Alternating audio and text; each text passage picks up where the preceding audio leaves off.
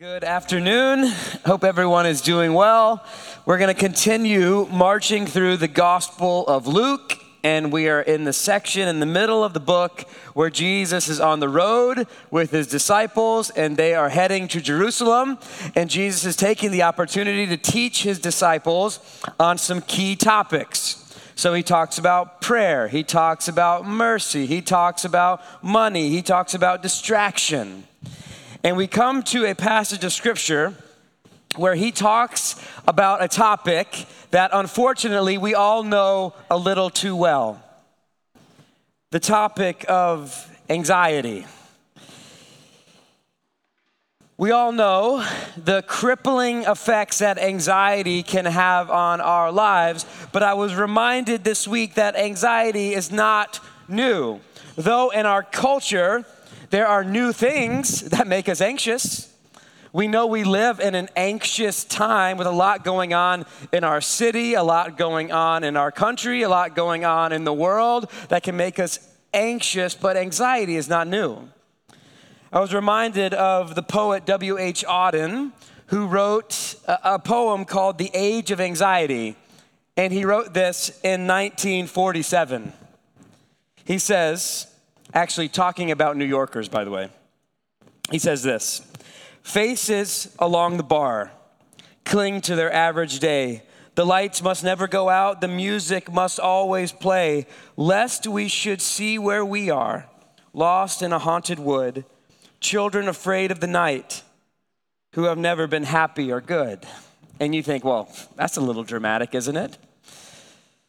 But the powerful picture, right? Maybe for us, it's not at the bar at night, processing the day, like clinging on to the little bit of life we have. But we understand the reality is like, hey, the lights can't go out. The music can't fade. The next Netflix series can't be over. The social media scrolling can't end, because what if I'm face to face with my anxiety? What am I going to do? What if I can't distract myself? What if I can't turn up the volume to something else? What if I can't numb this feeling? What if I can't silence the voice of anxiety? What if I come face to face with my own anxious heart? What then? And we all know anxiety affects all parts of our lives, our relationships, our parenting, our friendships, our work performance, our faith, and our health. In fact, one study I read said that doctors say that 75 to 90% of all doctor visits are stress or anxiety related. Dr. Charles Mayo of the famed Mayo Clinic wrote this: worry affects the circulation, the heart, the glands, and the whole nervous system. Though I've never known a man who died of overwork, I have known a whole lot who died of worry. This is a topic we are too familiar with. The voice of anxiety, the effects of anxiety, the sleepless nights of anxiety. So, what happens when we come face to face with it? What does Jesus have to say? Luke chapter 12, starting in verse 22. And he, Jesus, said to his disciples, therefore I tell you, do not be anxious about your life, what you will eat, nor about your body, what you will put on. For life is more than food, and the body more than clothing. Consider the ravens. They neither sow nor reap. They have neither storehouse nor barn, and yet God feeds them. Of how much more value are you than the birds? And which of you, by being anxious, can add a single hour to his span of life? If then you are not able to do as small a thing as that, why are you anxious about the rest? Consider the lilies, how they grow. They neither toil nor spin, yet I tell you, even Solomon in all of his glory was not arrayed like one of these. But if God so clothes the grass, which is alive in the field today and tomorrow is thrown into the oven, how much more will he clothe you, O you of little faith? And do not seek what you are to eat or what you are to drink, nor be worried. For all the nations of the world seek after these things, and your Father knows that you need them. Instead, seek his kingdom, and these things will be added to you. Fear not, little flock, for it's your Father's good pleasure to give you the kingdom. Sell your possessions, give to the needy, provide yourself with money bags that do not grow old, with a treasure in heavens that does not fail, where no thief approaches and no moth destroys. For where your treasure is, there will your heart be also. All right, two very simple questions I want us to talk about that this passage answers. First, where does anxiety come from? So Jesus commands us here, do not be anxious. And we think, yeah, this is a command I would love to obey. I would kill to obey this command of Jesus. If I could just not be anxious and just turn it off like a light switch, I would. Do you think I want to lay awake all night anxious? You think I want to feel exhausted and sick from anxiety? You think I want to numb my anxiety? I would love to get rid of my anxiety. Do you think I like obsessively Googling something because I'm worried? No, of course not. But how? And I want to be clear here. Jesus is talking about a type of anxiety that comes from us not trusting in God. He's not talking about what we would call today clinical anxiety. That's a bit different. But how does he describe it? What is it? Where does it come from? And we have to see this passage in context. Last week, Kyle spoke about the one guy who came to Jesus who had resources, and he was anxious about what to do with his resources. This week, the disciples come to Jesus, and they are also anxious, but they have the opposite problem. They lack resources. So they wonder, is God going to come through for me? His disciples were envisioning a future where they did not have what they needed for life. Anxiety is always future-oriented. It looks to the future and believes that God will not get it right. God will not come through for me. We will not have what we actually need for what we see as the good life. God, are you going to keep your promises? God, are you going to provide? God, this doesn't look to be going very well. Are you going to come through? God, we're down to the wire here. I'm worried. See, anxiety is different from fear. Fear is a response to what's happening in the moment, a present circumstance. Anxiety looks to the future. I love the way Joe Carter says this. Fear is an emotional response to a real or perceived immediate threat. Anxiety is an emotional response to a real or perceived future threat. Fear is a physiological and or emotional warning system that alerts us to danger right now. Anxiety is a warning system of impending danger. And we all know what this feels like, right? We're anxious about our finances. Why? Well, what if one day I don't have enough? We're anxious about our relationships because what if one day I don't get married and I want to? What if one day this relationship falls apart? We're anxious for our health because what if one day I get sick and can't be there for my family? We're anxious for our kids. What if they take the wrong path? Our jobs, what if I lose this one too? And so we look to the future like false prophets. We see impending doom, we see impending unhappiness and pain, but we don't see the goodness and the faithfulness of God. We don't see a God who's going to come through on his promises, so we are filled with worry. And here's the difficult part of this. Most of our worries are about events that will never happen. Most of the things that are keeping you up at night are actually events that will never happen. You have envisioned a future where the worst has happened, minus the promises of God. We think, well, yeah, I get that, but what if that thing that I dread happens? I don't think I can handle it. I don't think I have what it takes to go through that. And this is a really dangerous idea that the enemy uses and twists to paralyze us. Because it's partly true. Yeah, right now, you don't have the resources to handle that future trial that doesn't exist.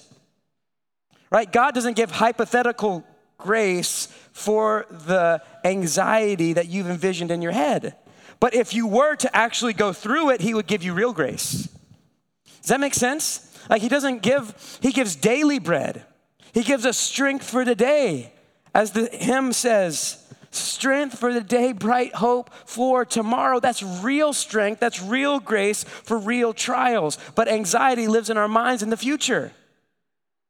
And there's not grace. We don't need to look to the future and worry about all the things that could go wrong. We can look to the future and rest in a God who will carry us through, even if what we most dread actually happens. Real strength for real trials that a real God who is really strong will provide. That's the hope of our faith. See, the disciples were anxious about food and clothing, and Jesus just like, hey guys, I get it. You need that stuff to live. I know it's important, but can we step back and actually look and see what life is really about? Verse 23, for life is more than food and the body more than clothing. What is he saying? He's saying, listen, if we take anything, any perceived need, and we make that the center of our universe, we will be anxious about not getting it. We'll be anxious about losing it. Because that thing is our all in all. It's that relationship. It's that amount of money. It's that amount of security. It's that amount of comfort. It's this type of family. It's this type of job. And we say, well, I have to have this to be happy, so I'm actually very anxious about not having it. Our anxieties are always linked with our desires, wants, needs, and love. What you believe will bring you ultimate joy, value, and significance is always linked to what you're anxious about. If we give ultimate value to our comfort, we will be anxious about the idea of physical pain. If we give ultimate value to the approval of others, we will be anxious of somebody's criticism. If we give ultimate value to relationships, we will be anxious of those relationships disintegrating. See, the power that something has to provoke anxiety in you is always tied to how much you think you need it. So the question for us this afternoon is a difficult one. What do your anxieties say that you trust in? What do your anxieties say that you really love? If we look below the surface of our anxieties, what desires, what loves, what cravings are driving us? Second question, how can we find relief from our anxiety? So we see the situation, the disciples are anxious, and we know the feeling. They've looked to the future, and they're like, you know what? I'm not sure I'm going to have what I need for me to live the good life. So what does Jesus tell them? You could summarize his message in two parts. First, he says you have to see God as a good father. And second, he says you have to seek God's kingdom first. So the first is a thinking command. Consider, think about, how do you see God? And the second is an action. So how do we begin to see God as a good father. Let's break this apart. Jesus here is saying that our anxiety often comes from not living like we have a good heavenly Father. Yeah, maybe in our minds we think that's true. Maybe if I were to ask you about, hey, do you believe God is good and cares for you and he's your father? And you'd be like, yeah, check, check, check, check, check. Doctrine, all good. But why aren't you living like that? Why are you up all night worrying? So he says this, first, consider your value. Jesus' first illustration is about the birds. He says, consider the ravens, who did not make the Super Bowl. That would have been great if they did, but they didn't. Consider the ravens. They neither sow nor reap. They have neither storehouses nor barns, and yet God feeds them. Of how much more value are you than the birds? Okay, this is a simple point. Look at the ravens. Do they have jobs? No. Do they have refrigerators? No. Do they have pantries? No. Do they have bodegas? No. Yet God still feeds them. God still takes care of them. And the point that Jesus is making is, hey, you have more value than the birds. You are made in the image of God. In Christ, you are a son or a daughter of the living God. You're part of the royal family. You're adopted into God's family. You're of more value than the birds. So if God cares for the birds, how much more is he going to care for a son or daughter? Now, if you had no heavenly Father, maybe anxiety would be appropriate. Yeah, I need to worry. I need to fight. I need to scrape for everything that I have and everything that I need, because who else is going to look out for me? Nobody. So I got to get out there and get mine. But what if you do have a good heavenly Father? What if you are part of the royal family? What if you are adopted in?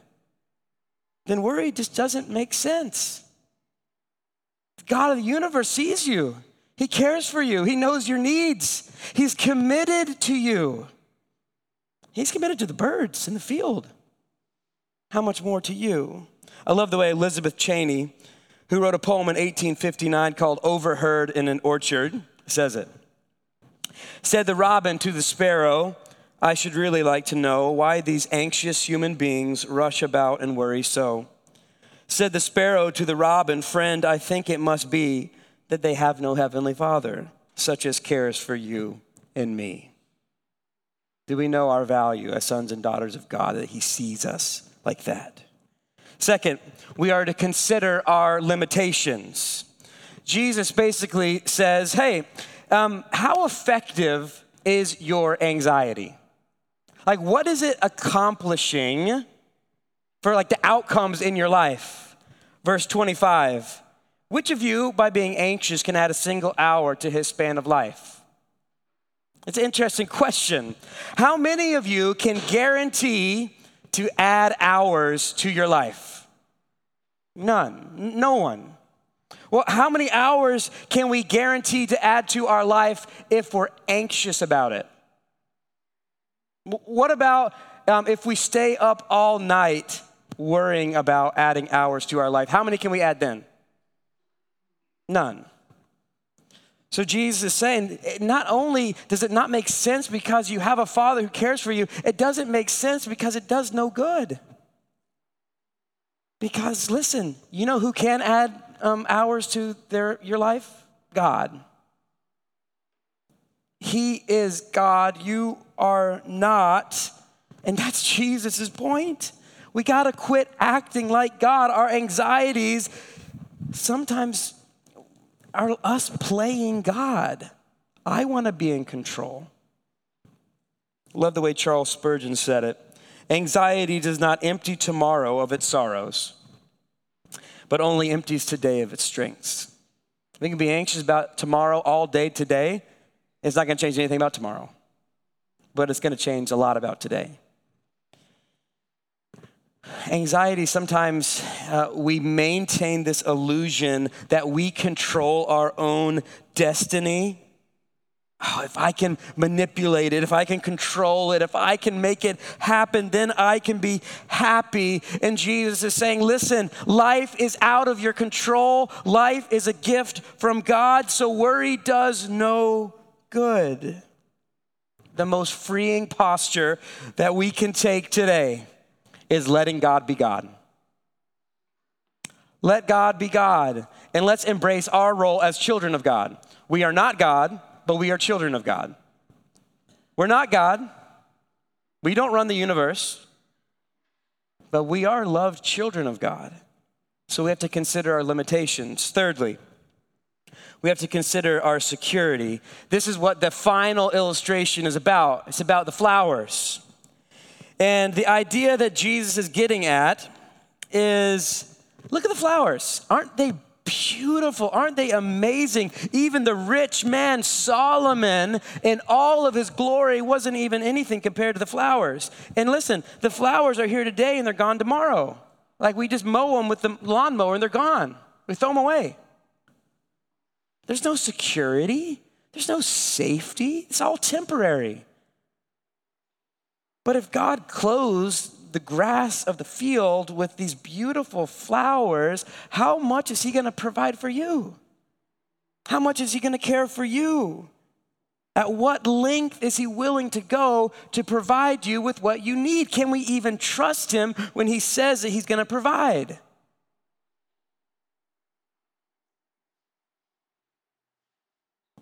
And this is where it gets really interesting. Because when we look at the gospel, you say, well, how do we know that we can actually trust God?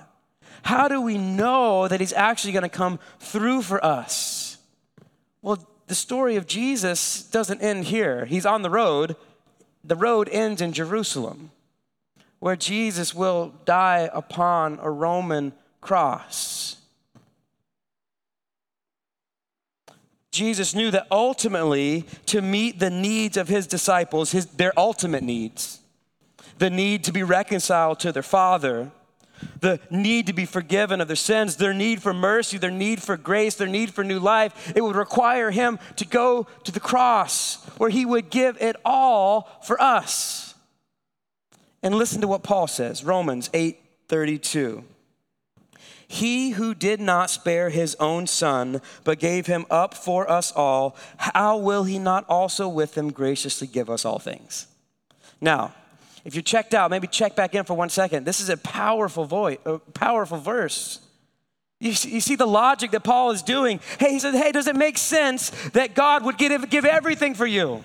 He'd send his one and only son from heaven to earth, that he would die upon a Roman cross and give it all for you to meet your biggest need. Does it make sense that that same God would ignore your little need that you have on Monday morning? He goes on, Romans 5:10. For if while we were enemies, we were reconciled to God by the death of his son, much more now that we are reconciled, shall we be saved by his life.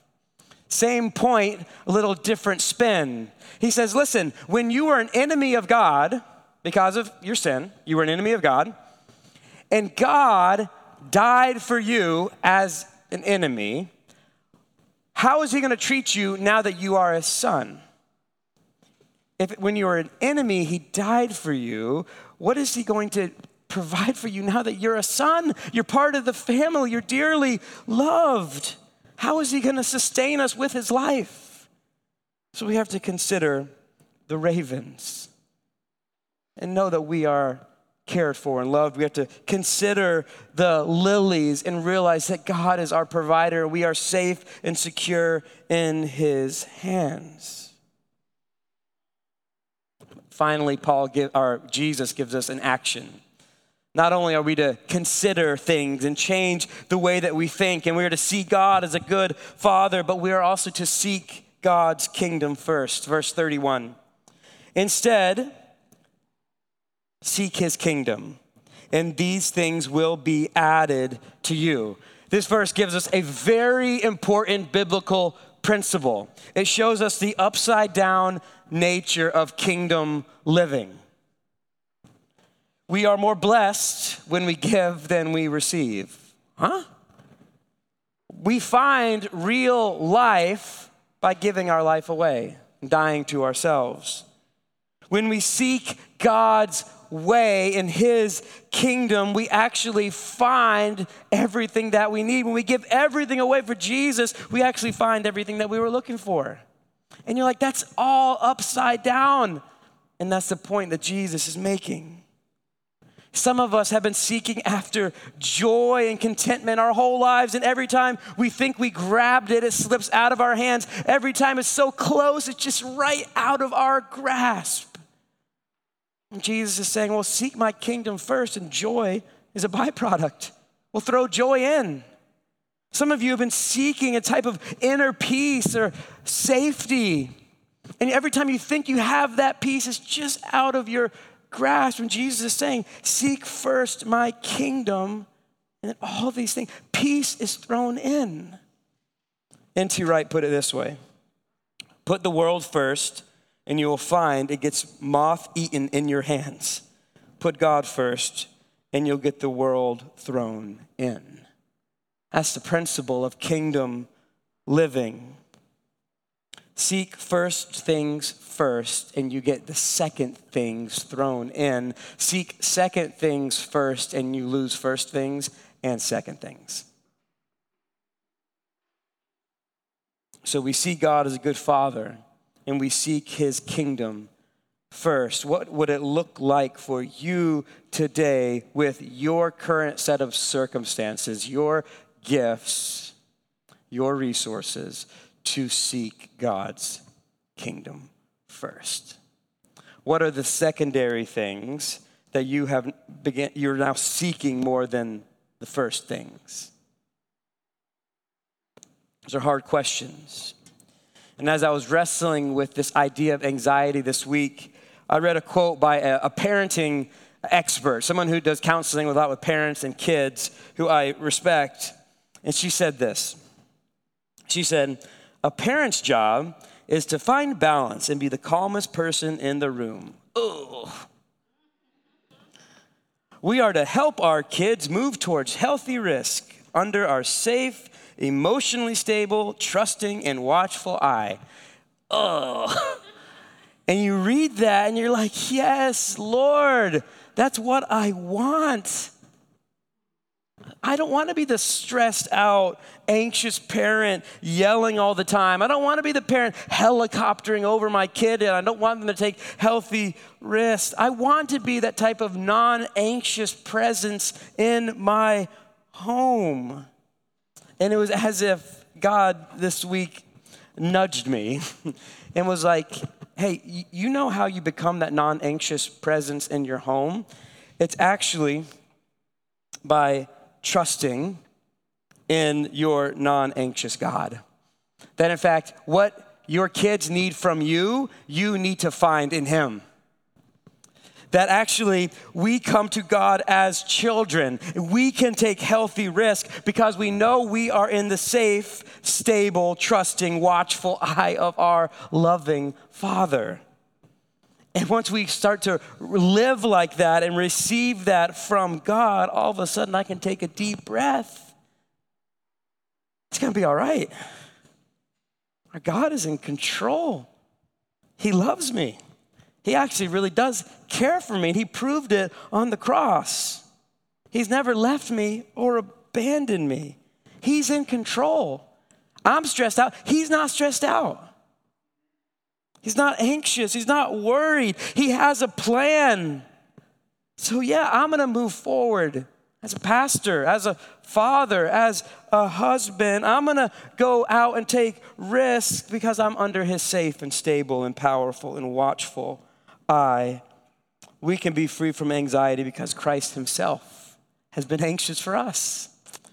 And I was just thinking, we were singing that song about the goodness of God. And it's like the thought of God's goodness to me is overwhelming. And when we talk about anxiety, it's always tied to trust, and it's always tied to God's goodness. And you see, and some of us have had the theory of God's goodness tested. It's no longer abstract to you. You've been in the valley of the shadow of death. You've been broken. You've been hurt. You've gone through hell on earth. And you've seen the other side. That God was still good. That he was still faithful. That though you thought he wasn't going to come through, he did. I remember sitting around with my extended family and my great uncle, who was kind of the head of the family. He was getting up in age, very close to his death, and him and his wife would sit at the piano and he would sing. He was old, so his voice was very raspy, he could barely get it out. And I remember him singing, I sing because I'm happy, I sing because I'm free. His eye is on the sparrow, I know he watches me. And I remember him starting the song. And I remember him just beginning to sob, barely getting the words out. Why? Because he had been through some stuff. He'd seen the goodness of God firsthand. He knew what it was to be seen and cared for by his Father and to be on the other side of it. In my church, we have a lot of young people. And sometimes when they go through their first major crisis, they're asking all these big questions. All of a sudden they're like philosophy experts. And they're like, this, I don't even know about any of this stuff. It's all crazy, the word of God. And I'm like, no, you're just going through a trial. And you need to look to an older saint who's been through 20 of them. And let them say, just hang on. Because there's somebody hanging on to you. The Apostle Peter says it this way. Cast your cares upon him because he cares for you. It's so simple, isn't it? Cast your cares upon him because he cares for you. We can look to our future and we can say, whatever comes, it is well with my soul because we know our God who cares for us. And I love what he says here, and I'm going to land this plane. Verse 32, fear not, little flock, for it's your Father's good pleasure to give you the kingdom. Isn't that tender? Fear not, little flock. Like, I know you've been through it. I know there's dangers around the corner. I know this is scary. I know that some of the stuff that's causing you anxiety is very real. Fear not, little flock. It's your Father's good pleasure to give you. Just a little bit. The entire kingdom of God. It is his reluctance. It is, he hesitantly gives you just a little bit to get by. No, it's your Father's good pleasure to give you the kingdom of God. He delights in it. He loves it. It's his joy as your Father to pour out his love and his grace and his mercy on you. So if you are anxious today, maybe this afternoon we just need to pray and ask God to reorient our hearts to really see God properly as our good Father. Maybe some of you know that, but you've been seeking after other things. Second things have become first things. And today you need to reorient your life to seeking God's kingdom first. Let's pray. Father, thank you. Thank you for this scripture. Thank you that you have been so good to us. God, we can't believe how you've loved us as we sang this afternoon. We can't believe it. We stand in awe. God, we don't want it to get old, stale. We want to remember afresh how you have been so good to us. That you are the Father you say that you are. That when we consider the ravens, we say, we're more valuable than them. How much more are you going to provide for us? When we consider the lilies, we know that you care. So God, today, may we slow down. Take a deep breath and know that we are under your care and watchful eye. We pray in Jesus' name. Amen.